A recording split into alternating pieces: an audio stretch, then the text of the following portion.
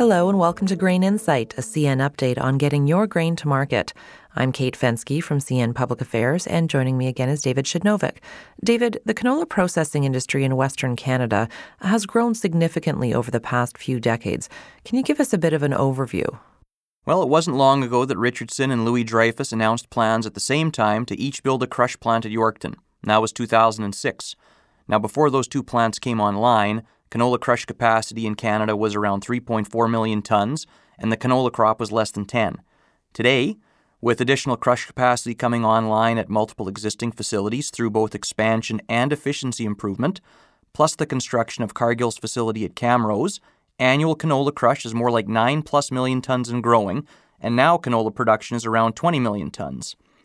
Out east, you have facilities in Windsor, Hamilton, and Bécancour, and there are also canola crush plants south of the Manitoba border.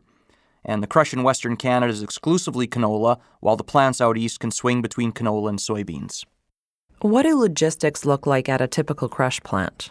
Well, most of the canola seed sourced by a crush plant in Western Canada is delivered by truck, and the canola oil and meal is shipped out by rail. Now, canola oil is also processed into biodiesel at certain facilities, so you basically have three main end products of canola crush. Complicating things is that oil isn't oil.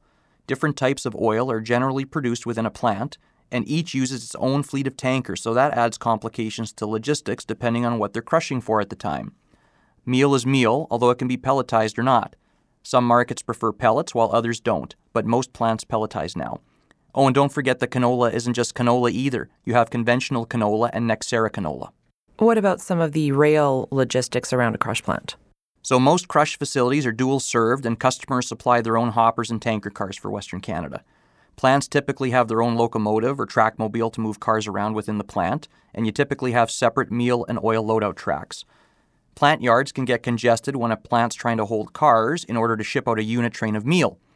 Storage capacity for meal and oil is also limited at some plants, meaning they need to be serviced frequently to avoid plugging.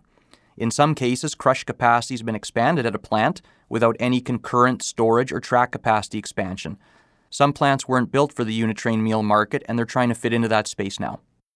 So besides the growth in crush capacity and production, how else has the crush industry changed? So the main trade flows for canola meal originating in Western Canada are to feed West Coast export demand as well as the U.S. dairy industry in states such as California, Texas, and Wisconsin. The unit train business has really grown and markets have shifted. For spots like California and Texas, CN delivers unit trains to interchange and to connecting carriers that take the product the rest of the way.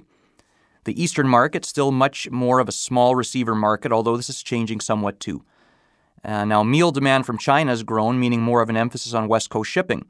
One interesting development last year was Raymont Logistics opening up a container stuffing facility in Prince Rupert capable of receiving unit trains, and the canola crush industry in Western Canada has taken advantage of this new supply chain.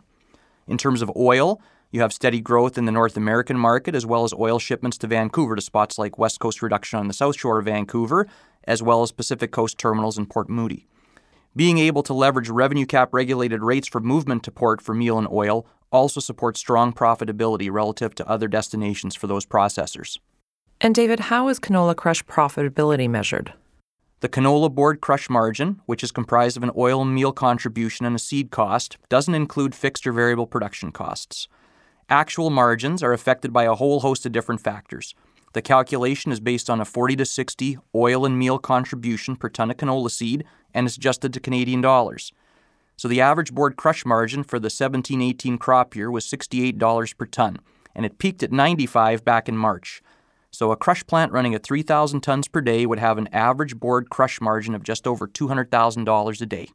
Thanks for your time, David, and thanks for listening to Grain Insight, an update from CN.